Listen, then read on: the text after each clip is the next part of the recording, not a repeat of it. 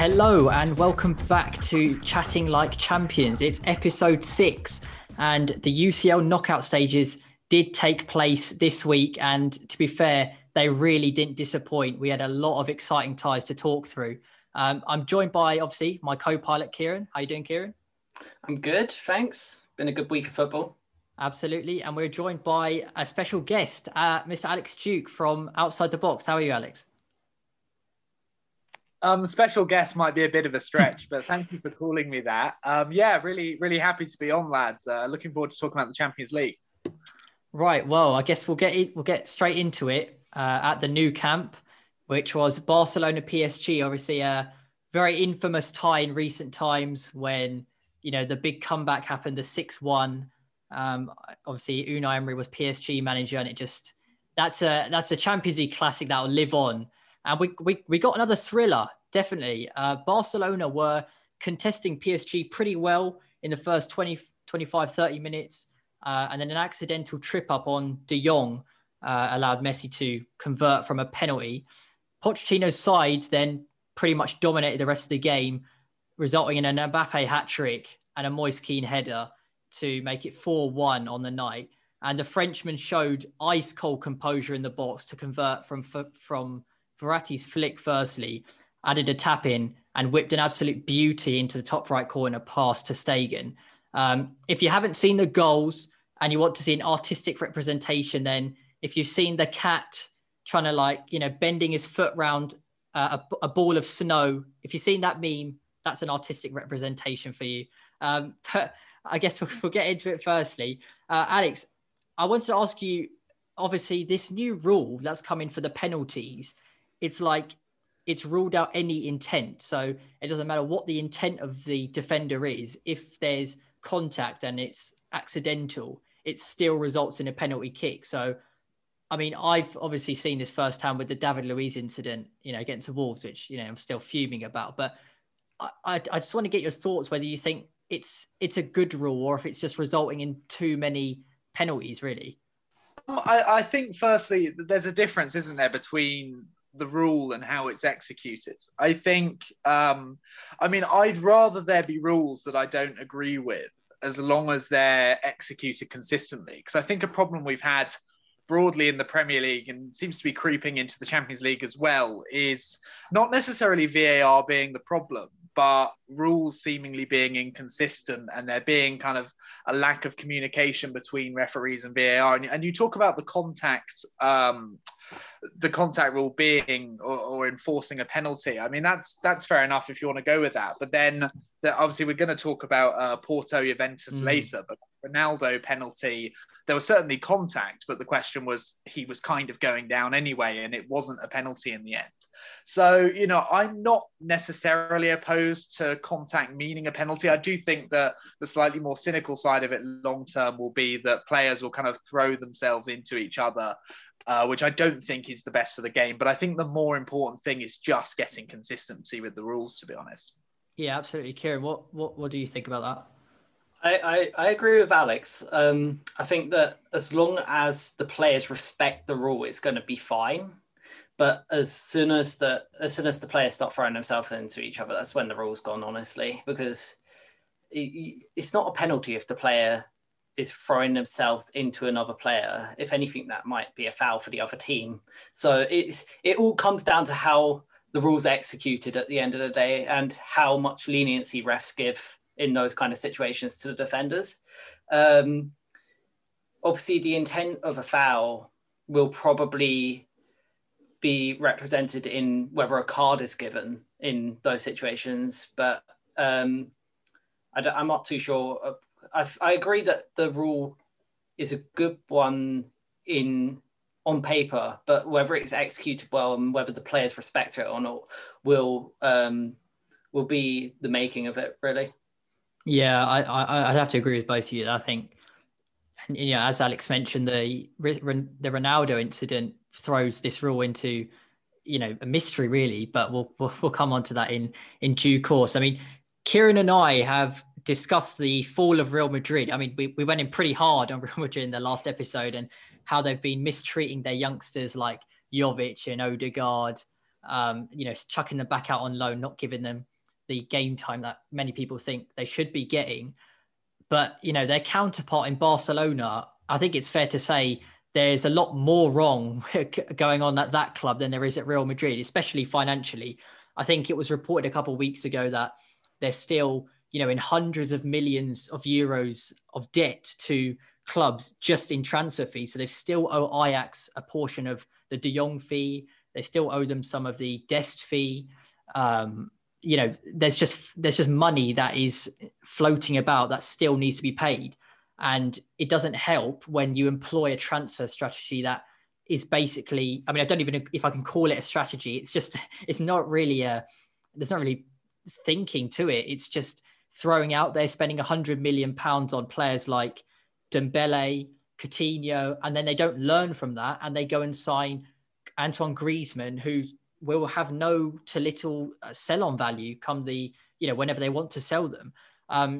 So Alex, I guess what I'm asking you is, for you, what is the most pressing matters that need attending to at Barcelona? If you were there come the summer, or you were the new president that's about to win the election, is it the manager? Is it, trying to get Messi to a new contract? What would you prioritize?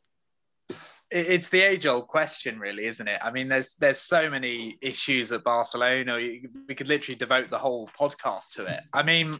The questions are, well, where are the major problems? And if you consider any football club as kind of having three layers of power, as in the first or the most important in a way being the board, and then the manager, and then the players, you've got to think, what's the biggest problem there? It's very easy to point fingers at Ronald Koeman. He's got it tactically wrong on a number of occasions. His style of play is very much based on crossing, and his selection's been questionable at points, but I don't solely blame Koeman. I think Koeman's a good manager when Barcelona right now need a great manager. I think in terms of the team, there's this weird kind of relationship between youngsters coming through, the likes of Pedri, Trincao, who all look pretty promising, but then older players starting to decline. And I think in the game against PSG, that was very evident with the likes of Gerard Piqué, Sergio Busquets.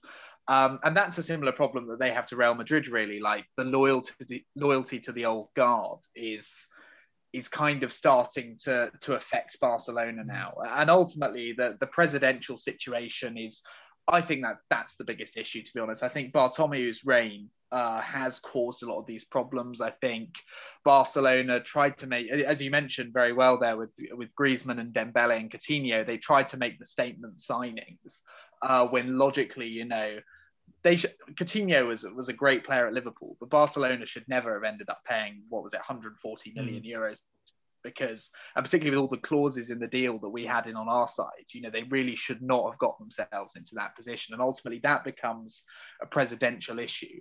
And, the president and the board, they're ultimately responsible for the managers and the players. So I think it ultimately comes down to them. And I know the kind of anti-Bartomeu candidate, I think his proposal is to sack Koeman and bring in Xavi Hernandez. And you think, okay, well, you could sack Ronald Koeman, but Xavi, he's managed in the Middle East, not done particularly well there by all accounts. So why would he be a better choice than Ronald Koeman? That genuinely baffles me. You'd surely be, as Barcelona, trying to get someone like a Julian Nagelsmann, someone who's just a more proven manager, better with talent. So I'd ultimately think it comes down to the board. You mentioned Messi getting a new contract as well. There's kind of different schools of thought on that. Is he slowing down the club? Ultimately, Lionel Messi is a player. Any club in the world would still want him, but you have to think of the financial ramifications. And Barcelona, they're going to take a hit whenever Messi leaves. So there is a school of thought that thinks, why don't we do it sooner rather than later? When there's guys like Ansu Fati in the squad, when there's guys like Ousmane Dembele who have injuries but do have a lot of potential. So it is a really, really difficult one. But I think Messi, they're beginning to work out now, is costing them more than he's gaining for them financially, particularly with their poor form in the Champions League, which obviously can't be blamed on Messi. But I'd say, in response to your earlier question, I think it's got to be a board level problem primarily, followed by some of the players underperforming, and then followed by the manager. But a real mess, to be honest. Yeah, I mean, the board level is a mess. I think isn't it Eric Abidal who's commissioned a lot of these signings, and he came under fire for a lot of these things. I mean, Kieran, Alex mentioned there the kind of managerial situation. Would you, come the summer, swap Koeman for Xavi? No. Xavi, that again is showing loyalty to the old guard as such, because obviously Xavi's a club legend, and they obviously want to see him do well as a manager because of the affinity he has with the club. But if he's not able to get a team that is one of the better teams in the Middle East to perform to a level that is expected of that team, he's not going to be able to do the same with a Barcelona team that's struggling for form at the moment.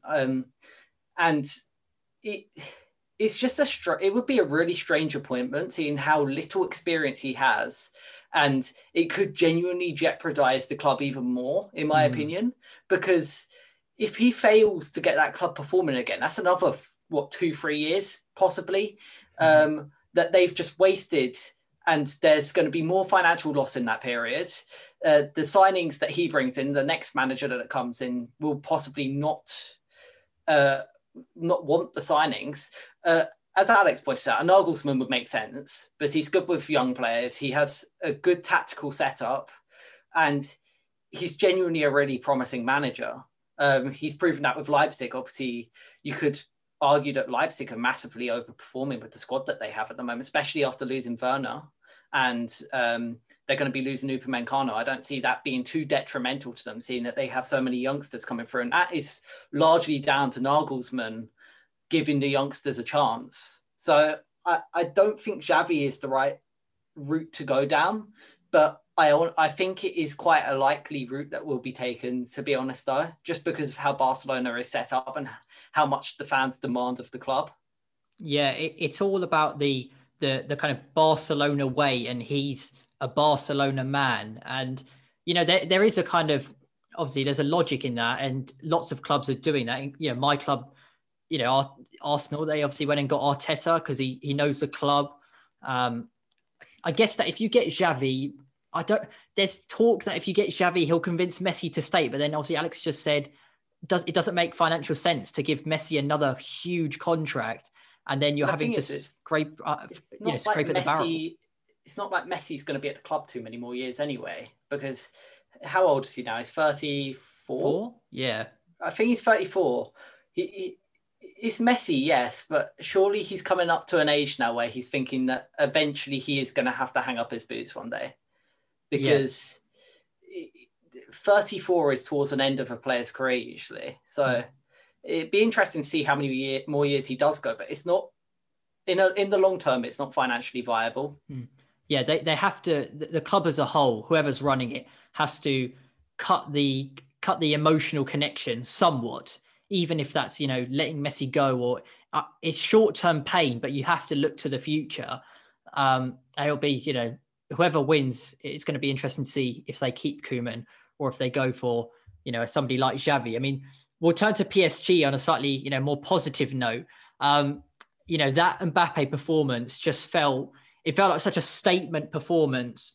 A big away game. He's come under a bit of fire recently for not kind of performing to the same levels. Obviously, Tuchel was in, and then recently got sacked. But the way he was deployed yesterday, he ran the Barcelona team ragged. Like there's that clip where he went through Messi, Busquets, I think Piqué all at once, and sprung a counter attack. And Pochettino had him playing some of his best football. So Alex, obviously the big question is, he's only got 2 years left on his deal when we get to the summer. And we know Real Madrid have been saving finances for a couple of years now, maybe going for this Project Mbappe, been linked to other big clubs. If Pochettino can get Mbappe playing like the way he was last night, do we think he'll sign a new deal? It's a difficult one, really. I mean, I mean, firstly on Mbappe's performance, you hit the nail on the head there. I thought Mbappe was obviously the star, but PSG's energy, their pressing, their style was unbelievable. And it's very easy to kind of look at that game and think about Barcelona's deficiencies, but my were PSG good. And I think as a kind of statement going into the rest of the Champions League, they've made a huge one based on that performance. I thought they were well organised, and they could have. It's a bit of a cliche to say it in football, but they could have had 6 or 7. It was really down to the goalkeeping of Marc-Andre ter Stegen. He made some really good saves that kept the score at 4-1. And, you know, I thought Moise Kean had a really good game as well. But ultimately, like, Mbappe was the star. His pace was glistening.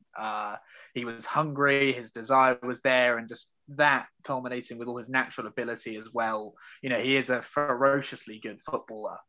And I look at, you ask, will he leave?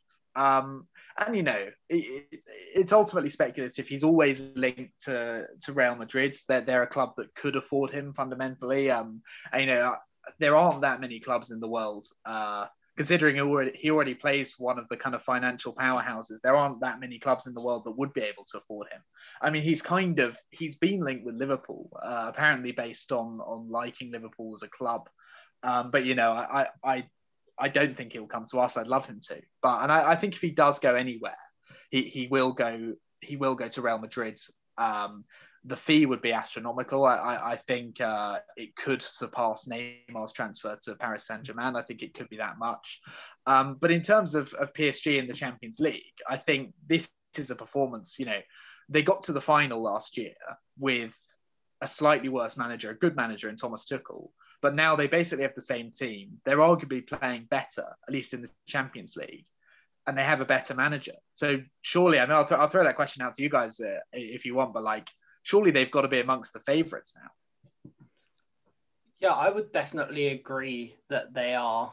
As you said, they made it. This team made it to the final last year, and that was under a manager which arguably wasn't getting the best out of a team that has the potential to win it.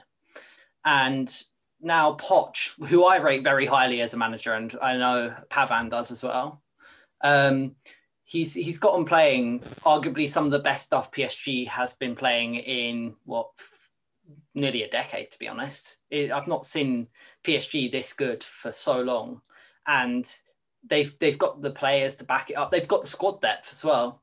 They have good players on their bench. Obviously they're not superstars like in their starting 11, but they're still able to do a job there. So I definitely think that they're up there as favourites now, and I could see them definitely winning this year. Yeah, I mean, it would be huge, wouldn't it, for Poch to not win anything and then just hit with a massive UCL trophy for PSG. That would be amazing. The only thing I'd say, I know this might be a slightly controversial, but I feel like it's very hard to get a disciplined defensive pressing system at PSG whilst trying to fit in Mbappe and more notably Neymar. I mean, you know, it's a jigsaw puzzle that Tuchel nearly solved. He really nearly did get it, but you know, they just fell short to, you know, Flick's Bayern.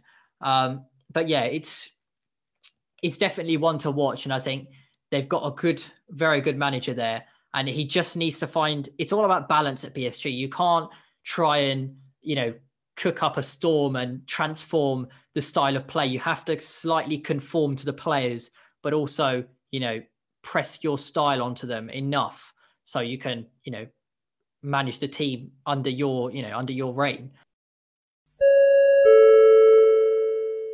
Hello and welcome to the second installment of Suitcase of a Superstar. Today I'm going to be doing it. Obviously Pavan will be doing it next week. So the player I have chosen retired in 2006, playing for 4 clubs in his playing career. Right, so moving on to the next game, we have Alex's team in Liverpool, who were in action against Leipzig. Obviously, in a neutral venue, which was quite a late decision In all honesty, it was only announced. It was announced less than a week before the game, I think, wasn't it? But it ended up being a good game for Liverpool. Leipzig were largely unable to trouble the Reds, and they controlled the vast majority of the game. Salah capitalized on a loose ball for the first goal. And then a few minutes later, Mane capitalized on an Upamecano positioning mistake, which caused him to fall over when running back. Ultimately, individual mistakes cost Leipzig, and Liverpool's attack were ruthless in the second half, and obviously scored twice after failing to do so in the first. So Upamecano is obviously a major talking point in this game after agreeing a deal with the German giants in Bayern Munich on a 5-year deal. That's another young talent that they've poached from within the Bundesliga, which is obviously how they do their transfer business. Alex, would you say this is a good move for the player, or do we think in terms of progressing his career, he would have been better elsewhere? Because he was obviously linked to quite a few clubs, a few in England as well. I mean, it's you mentioned there. It's the classic Bayern strategy, isn't it? It's the strategy that pretty much everyone other than Bayern Munich and their fans resent. But ultimately, it's very, very effective. You know, in taking out the best players from your opposition, you're simply going to make yourself stronger. And most of the time, unless like the opposition can get a replacement in, you're going to make them weaker. I think it's a very good signing for Bayern. I suppose it's a slightly different question whether it's a very good signing for the player, but it certainly is for the club, because I've certainly, you know, in that absolute kind of force that was Bayern Munich last season, I think the only real identifiable area of weakness was the defence. Obviously, they had a very good fullback in Alphonso Davies and a very good goalkeeper in Manuel Neuer, but they did take a lot of risks. And I remember watching the semi-final against Lyon last season and just thinking like Bayern Munich are getting away with such a high line, and they're only getting away with it because Lyon aren't very clinical and just weren't taking their chances. And ultimately, I think that could be the kind of factor that could mean Bayern won't win the Champions League this season. I think they're still very much, because of their attack and because of their midfield and because of, you know, how good they are, they're obviously a favourite. But I think, you know, they could potentially be undone by, you know, Pochettino's PSG or Guardiola's Man City. I'd like to think Liverpool as well. Obviously, we have quite a few deficiencies at the moment. So I think Upamecano comes in as a natural upgrade on both Alaba and Boateng. Obviously, Alaba's leaving in the summer. It's also potentially being hinted that Boateng might leave. And I could potentially see Bayern actually getting another centre-back too, because it's known that Flick doesn't hugely rate Süle. He doesn't mind him as a third choice, but I don't think he's hugely convinced by him as a first choice. And he really doesn't rate Luis Hernandez, which is a real flop, to be honest, given the fact that Bayern spent £65 million on him. So I think it's a very good move for the club. They bought effectively the most promising young centre-back in Europe, and have beaten a number of clubs to it. In terms of Upamecano's development, I think, you know, I think going to a club like Bayern Munich is always a pretty good move. Would it have been better for him to go to the Premier League? You know, maybe it would have been interesting to see a ball-playing centre-back like Upamecano work under a Klopp or a Guardiola, but, you know, it's always going to be a good move going to that Bayern side. But yeah, I think it's a really interesting one for him. Bayern Munich again making a huge statement in the transfer market. I think they could still do with a more attack-minded right back and potentially a midfielder, because they never actually replaced Thiago. But again, yeah, really huge statement from them. Obviously, yeah, as you said, it could have been interesting to be put under a manager like Guardiola or Klopp. Liverpool entered this game on the back of a very poor run of form for them in all domestic competitions, with obviously 3 consecutive defeats in the Premier League. However, they did obviously thoroughly deserve to win this game with their performance, and it could have been more for them if they were more clinical in the first half. Was this game the game that Liverpool needed to regain confidence and push on in their fight for the top 4 domestically then, Alex? I mean, it was a really strong performance. I was really happy with it all round. To be honest, it wasn't just a strong performance. It was a performance that we really needed to have. RB Leipzig are a difficult opposition. So I think, not only winning that game, but also keeping a clean sheet was a real achievement. I think tactically, Nagelsmann probably wanted to score first. I think you could tell that by the intensity, the way Leipzig started. But what we were really good at was kind of absorbing the pressure. There are a couple of good saves from Alisson early on.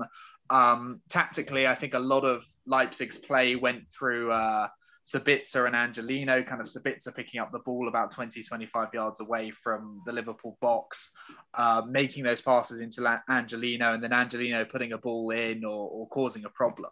And we nullified that pretty well. I think in terms of our individuals, I think Ozan Kabak got man of the match, and pretty deservedly so. I thought we were very defensively solid. And to us, that must have been down to him, quite frankly, because I don't think Henderson had the best game. He was pretty good, but there are a couple of moments where he got kind of beaten out by players like Nkunku, who got past him quite easily.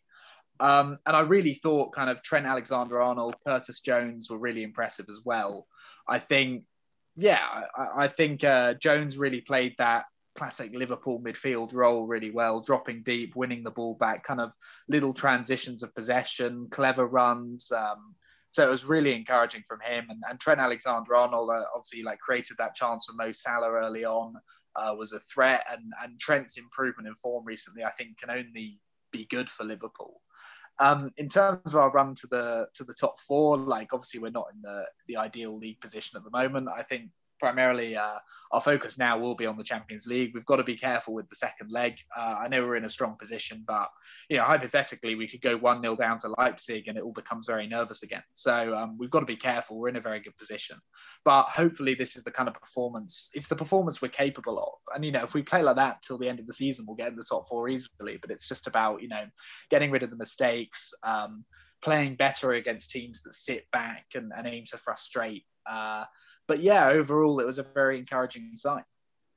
You briefly touched on Alisson having quite a good game as well. Obviously, he's not had the best few weeks, and this was probably essential for him to kind of steady the ship as such. He probably regained a lot of his confidence here. I'll ask Pavan this. How far do you see Liverpool realistically making it in this season's Champions League then? And then I'll come to you, Alex.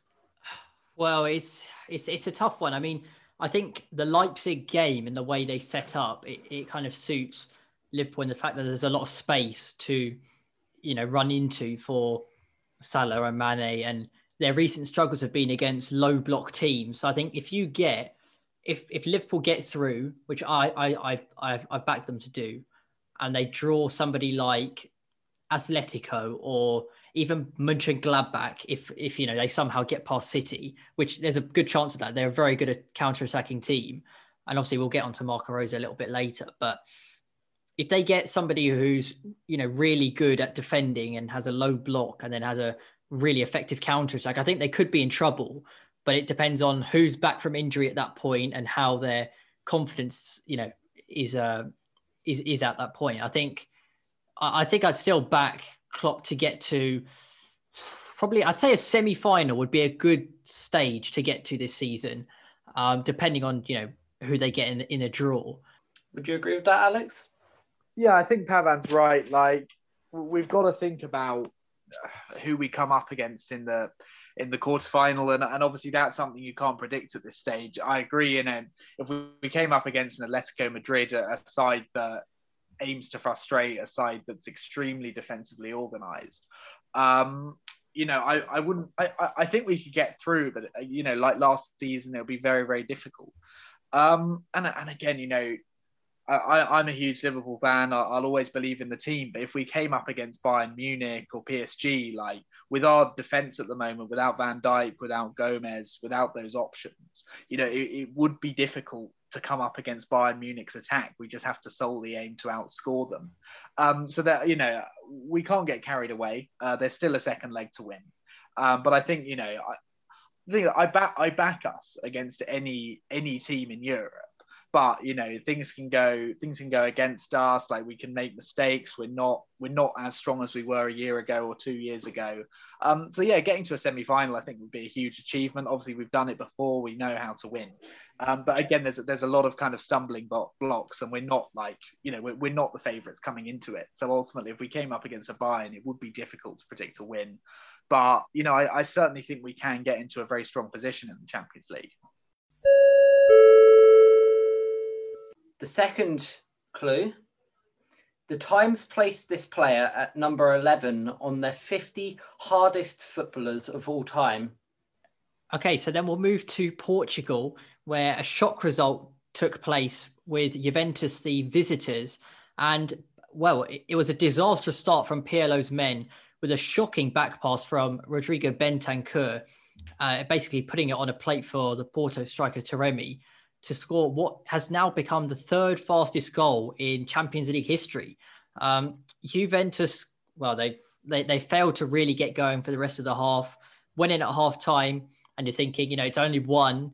They can, get back into this despite how good Porto were defensively, and they go and concede straight off the interval. I don't know what was going on after the intervals for Juventus last night, but it was a strange sight to see. Marega sneaking a shot in at Szczesny's near post on the 46th minute. And then Juventus huffed and puffed, not really producing anything. Kulusevski was pushed back countless number of times. Ronaldo wasn't in the game. Although Federico Chiesa, who I picked out as my key player, did snatch an away goal, which definitely puts the tie on a very interesting knife edge come the second leg. Now, Juventus haven't actually got past the quarterfinals since they reached the final in 2017. Obviously, they're beaten by Lyon last year, Ajax the year before that. Now, they did overturn a 2-goal deficit to Atletico Madrid 2 years ago, obviously thanks to a Ronaldo hat-trick. Now, I think it may take another one of those kind of Ronaldo performances to break through Porto's defence, because they were very disciplined, and I think they've only conceded 1 goal at home in the whole of the group stage, and that was to City. I mean, Alex, do you think it's going to take a Cristiano Ronaldo, performance, a magic performance to get them through? Or do you think Porto are going to be able to hold it out back in Turin? Yeah, I think if Juve have a chance of getting through, it will probably be down to Cristiano Ronaldo, as a lot of recent history dictates. But on that first leg, I mean, the error was poor. A lot of people were blaming, or I think the commentators were blaming Szczesny, and I was just kind of thinking, I think it's the back pass more than the goalkeeper's error there. And it just boils down to the fact that, I loved Andrea Pirlo as a player, one of my favourite players to watch, but I don't think he's the right man for Juventus. I think their squad needs to go through a transition. There's signs of it at the moment, but there's still a lot of players that need to leave, and they're so defensively vulnerable, and it doesn't make sense why they're that defensively vulnerable, why they conceded a goal in the first minute of the first half and the first minute of the second half. There's players like De Ligt, and there's players like Bonucci, Chiellini in the squad, Demiral, very underrated defender as well, and they're conceding goals like that. I mean, it's juvenile defending. And ultimately, I think, they've not been amazing in Serie A. Of course, you guys will know more about that, because it's not really my area of expertise, but I know AC Milan have done very well this season. And I just think this Juventus side is in need of a rebuild. There are elements of promise. Federico Chiesa, he had a little bit of a slow start to his time at Juventus, but he's begun to turn it around. His goal was very well taken. But, I think Juventus, they've missed, in a way, they've missed, with the team they've had over the last few years, they've missed their chance to win the Champions League, I reckon. I think their biggest chance, you could say, would probably be either when they got to the final, or 17-18 or 18-19, when they still had Max Allegri, when they just signed Ronaldo in 2018 as well. And I just think that chance is gone, and I can't see, maybe they'll get past Porto, but, Porto played very, very well, so that's a difficult one to predict. But even if they get past Porto, I can't see them getting much further. So the Porto manager, Sergio Conceição, I had to search that up on a how to pronounce website, so forgive me if I've made a mistake there. He's basically turned Porto into what is a defensive beast, really, employing a kind of flexible 4-4-2 system. And it worked, to near perfection last night with, Portuguese veteran Pepe obviously coming up against his former Real Madrid teammate. Now, as good as they played, Alex, come the final whistle being blown, Ronaldo, had a ball fizzed into him in the box, controlled it, looked to chop back on his left foot. And the Porto defender, well, it seems like he's taken his balance off and he's gone to ground. Now, I don't know why VAR didn't, have a look at it or tell the ref to go and have a look at it on the monitor. But for me, I think that's a penalty. And I think Juventus are slightly unlucky. I'm not saying they deserve to get a draw because they didn't play well at all. But, on that piece of play, I do think Ronaldo probably has been taken out, even if it's accidental, as we were discussing earlier. I watched it and I thought, without the replay, I thought the contact was there, and I did kind of think it was a penalty. And I watched the replay a couple of times, and I think Ronaldo. My opinion is Ronaldo is going down, and then the contact's made. Okay. But then that in itself is confusing, because I wouldn't say that's a penalty, because I think Ronaldo's looking for it and he's potentially gone down himself before the contact. But as we were talking about earlier with the new rule, if contact's made in the box, essentially it should be a penalty. So I personally wouldn't have given that as a penalty. But if you're giving it within the context of UEFA's rules and the new rules, it could certainly be given, and I certainly found it strange. I think VAR may have had a look at it at full time, because I just remember something that one of the commentators said, but the fact the referee didn't go over and have another look himself, I thought was really weird. I just thought, with a call like that, obviously it could have drawn Juventus level, it could have really changed the tie. You'd think the referee would go and have a look at least. But yeah, I personally wouldn't have said it was a penalty, but I also don't understand why it wasn't given kind of the way UEFA have been approaching penalties recently. Yeah, for sure. But it definitely puts the second leg on, I think, is going to be a very interesting game. And I think people would have said this is going to be a, staple Juventus victory. But now it's going to be on a knife edge, really. I think I'd still back Juventus to get firing, especially if they've got players like Dybala and Cuadrado back and Morata. Number 3. This player won 19 major trophies, 17 of which were at his most prolific club.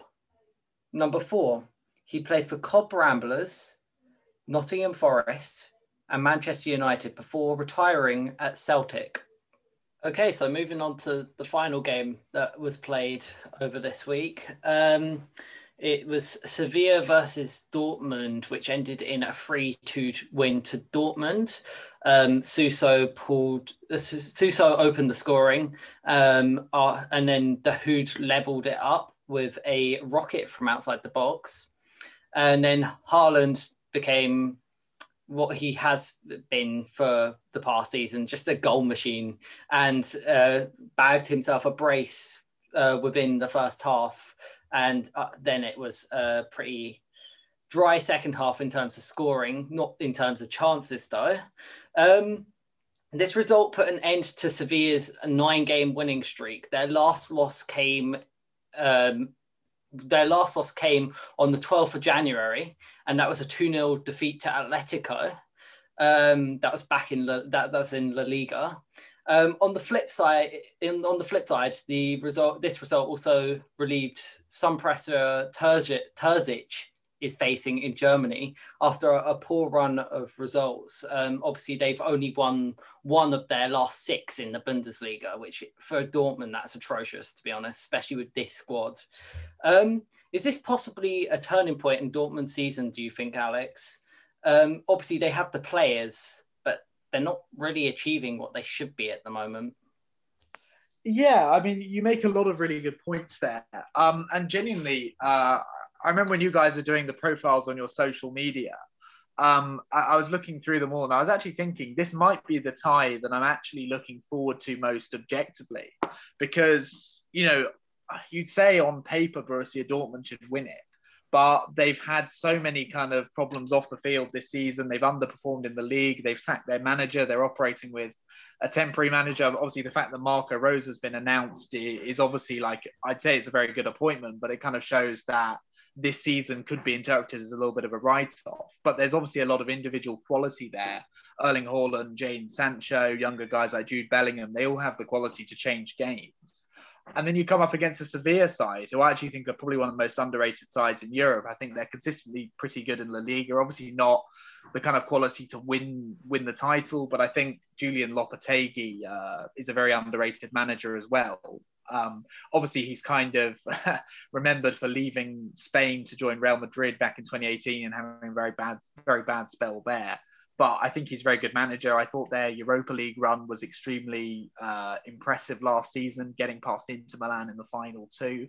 And they're well organised, but they play a good style of football. They score a lot of goals. They get the best out of kind of younger talents as well as kind of older statesmen in the team like Navas and Rakitic and Luke de Jong, who I think, did Luke de Jong score yesterday? He did, didn't he? But yeah, I genuinely wasn't expecting that result. I thought this leg at least Sevilla would get something, and I thought maybe Dortmund would turn it around. But yeah, it was an absolutely phenomenal performance from Borussia Dortmund. They were still very vulnerable defensively, but they're just so clinical, aren't they? And I'm sure, we'll talk a little bit more about Erling Haaland, but he changed the game for them. Obviously, there was that Dahoud strike that you mentioned, which was unbelievable. But it was a really exciting game. And I think, Borussia Dortmund in a stronger position coming into the second leg. I think I predicted them to win it, but maybe only just. And I think that probably will be the case. I think it'll be quite a tight end-to-end second leg as well. But yeah, really, really good game to watch. Yeah, I did forget to mention that De Jong scored in the 84th minute. So there was a goal in the second half that I just failed to mention. Staying a bit more on Dortmund, obviously, Alex, you mentioned that you thought that Marco Rose was a good appointment from, obviously, him coming from Mönchengladbach, a proven Bundesliga manager who has arguably overperformed with the side that he's got. Pavan, do you think this is a good appointment then? Well, I mean, we discussed it on one of our previous episodes, didn't we? Like, who could they get? And you were erring towards a German manager to kind of reinstill a certain identity at the club that's been missing, really. I think it's probably the best appointment they could have got. It's from a Bundesliga rival, so we all criticize Bayern for pinching, but it kind of everybody joins in, don't they? But yeah, he's a top coach. I mean, his Borussia Mönchengladbach side, I've been really impressed with them. They're so good to watch. On the counter-attack, you've got Marcus Thuram, Alassane Plie up front. And, they're just so effective.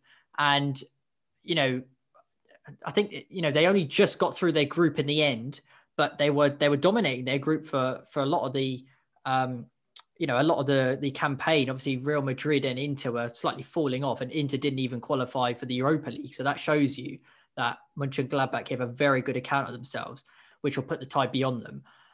But yeah, in terms of the appointment, I think Marco Rose is a great manager, a very good appointment, and it should be a very exciting first season when we get to, the summer, see who he brings in. But, I see one of you mentioned that this season could be seen as a write-off, but I think it was the commentators who said that the sporting director Zorc has drawn up a list, and if Borussia Dortmund don't qualify for the Champions League next year, there's a big list or a list of notable players that are going to have to be sold just purely on financial reasons. So, it is a bit of a write-off, but if they don't get Champions League, then Marco Rose might come into the job and you might see one of the big names like a Sancho or a Haaland leave. Yeah, may I just quickly add to that? Your points are really good there, Pavan. Like, I agree with all of them. And I think, Marco Rose, it's a very, very good appointment. I think potentially, like, the only other candidate I could probably think, I know Niko Kovac was linked, but he ended up going to Monaco, I think. And then Jesse March, the Salzburg manager, was linked, obviously, because of the style of football and the association with Haaland. But obviously he's only been in that job since 2019. So I think Marco Rosa was an excellent appointment. But I agree, like, he could come into quite a difficult situation. Even without any financial problems, like Haaland and Sancho could just leave. Like Man City probably are going to go in for a striker it looks like Erling Haaland could be their number one target. Man United and Jadon Sancho is a constant kind of rumor, and there's every chance he could leave this summer. And there's guys like Julian Brandt, of course, who obviously haven't played as much for Dortmund, but have been linked with moves away. And I think really Marco Rosa, when he comes in, he's got to work on that defence. I mean, Dortmund are never known for being particularly defensively sound, but I thought kind of replacing Hakimi with Meunier was a terrible move. Like long-term, Meunier a lot older, not as good. I think they could maybe do with a long-term Hummels replacement as well. It looks like Piszczek could potentially retire at the end of the season. And it also looks like Dortmund, they could get rid of their goalkeeper. I know they were linked with Onana, but obviously the ban might affect that. But yeah, I think Marco Rose is an excellent appointment, but I think there could be a few stumbling blocks for him to kind of face immediately when he comes in. Yeah, definitely. It's going to be a very interesting season next season for Dortmund, I think, because it all comes down ultimately to whether they do get Champions League football. We've had a lot of attention on Dortmund here, but obviously Sevilla, they're hailed as the Europa League specialists after winning it countless times, honestly. I can't remember how many times they've won it now. Do you think that they can possibly replicate their prowess in knockout competitions in the Champions League? Or do you reckon this is one step too far for this squad? Obviously, they're going to have to come from behind in this tie. And then they're going to have to get past some big teams if they're going to progress in this tournament. So what do you think, Alex? That is kind of Sevilla's problem, isn't it? They're ridiculously successful in the Europa League. I think, is it 4 times in the last 6 years? Might even be 5 times. But it just seems like, the reason every time you win the Europa League, you automatically get in the Champions League. And they kept coming back into the Europa League because they couldn't get past the group. Obviously, they've got past the group this time. But they just kind of seem to be in this weird kind of middling position between being too good for the Europa League but not quite being good enough to get to the final stages of the Champions League. But I think if there's any year where they could do it, where they could really progress and get towards the semi-final and the final, it could be this year. I mean, last year, I think this was very much impacted by the pandemic, but Lyon getting to the semi-final, Leipzig getting far, I don't think anyone really anticipated that. And I think with Barcelona, Real Madrid, Juventus not looking like they're going to get very far, there's definitely kind of there's been a move towards kind of less established clubs doing better. And of course it involves getting past Dortmund, who are obviously in the stronger position now. But I don't think the tie's over. Obviously, I think if Sevilla get an early goal, Dortmund are very, very questionable defensively, and it could just become another matter of outscoring. And Sevilla are very underrated in terms of their attacking output. So it's certainly not over.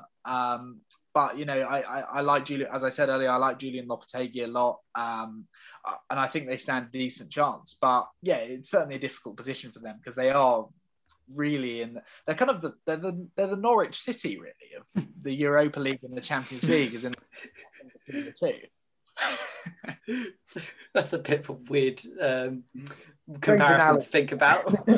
But just on the point of the next leg, I think you can't underestimate Sevilla's attack. They were missing Lucas Ocampos, who has been probably one of their best attackers this season, and this striker who I put out as my key player, En-Nesyri, he was isolated up front. So if they can get Ocampos back and get some support up to him, I think it's going to be another very tasty tie.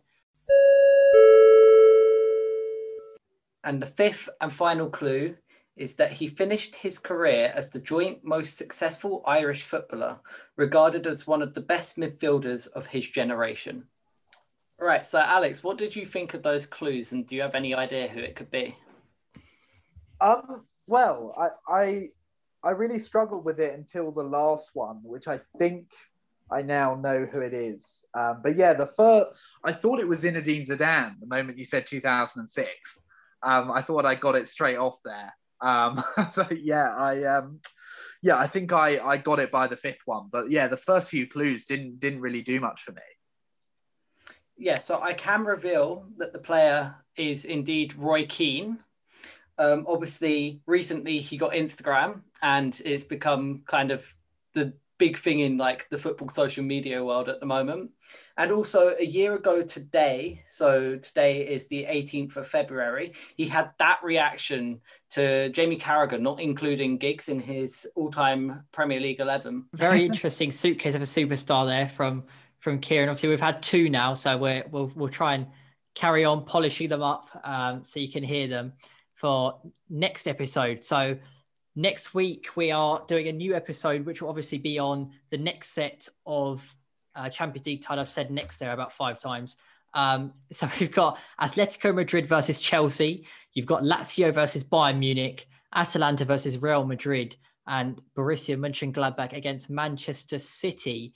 So thank you for choosing to fly with Chatting Like Champions. We've been your pilots as always. Thank you to Alex for coming on, and we hope you choose to fly with us again soon.